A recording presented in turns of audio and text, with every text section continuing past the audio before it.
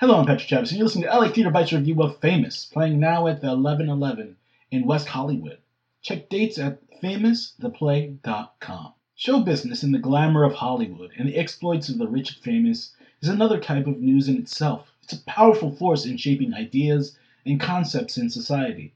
What direction it shifts society, that's one thing. It depends, but there's very little doubt that it does affect us in some way. In Famous, the play focuses on the seedy underbelly of Hollywood.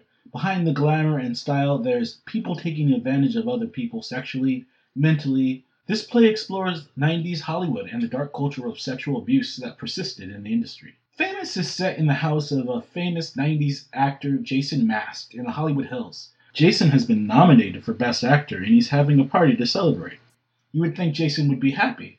He's achieved such an honor, but instead, he's tormented by the past that took him to stardom. This story is layered, and Leone's use of set design in this one is quite interesting. The story tackles the sexual abuse in Hollywood and how it was tied to the party culture of the 90s.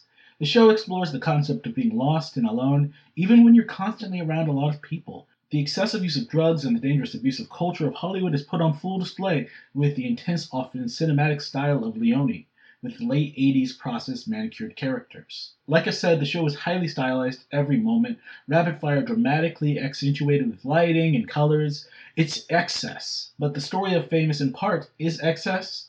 From the two plays I've seen from Leone, he's loud in his direction. While I don't think this is the best direction for every piece, I think Leone has found an area where this intense stylistic form works well, encased in a story about a type of plastic existence. To the play's credit, it does a great job of maintaining a chaotic mania, the same mania the main character is feeling throughout the play. The fashion, music, and attitude of the actors is very 90s, getting vibes of 90210 characters in this.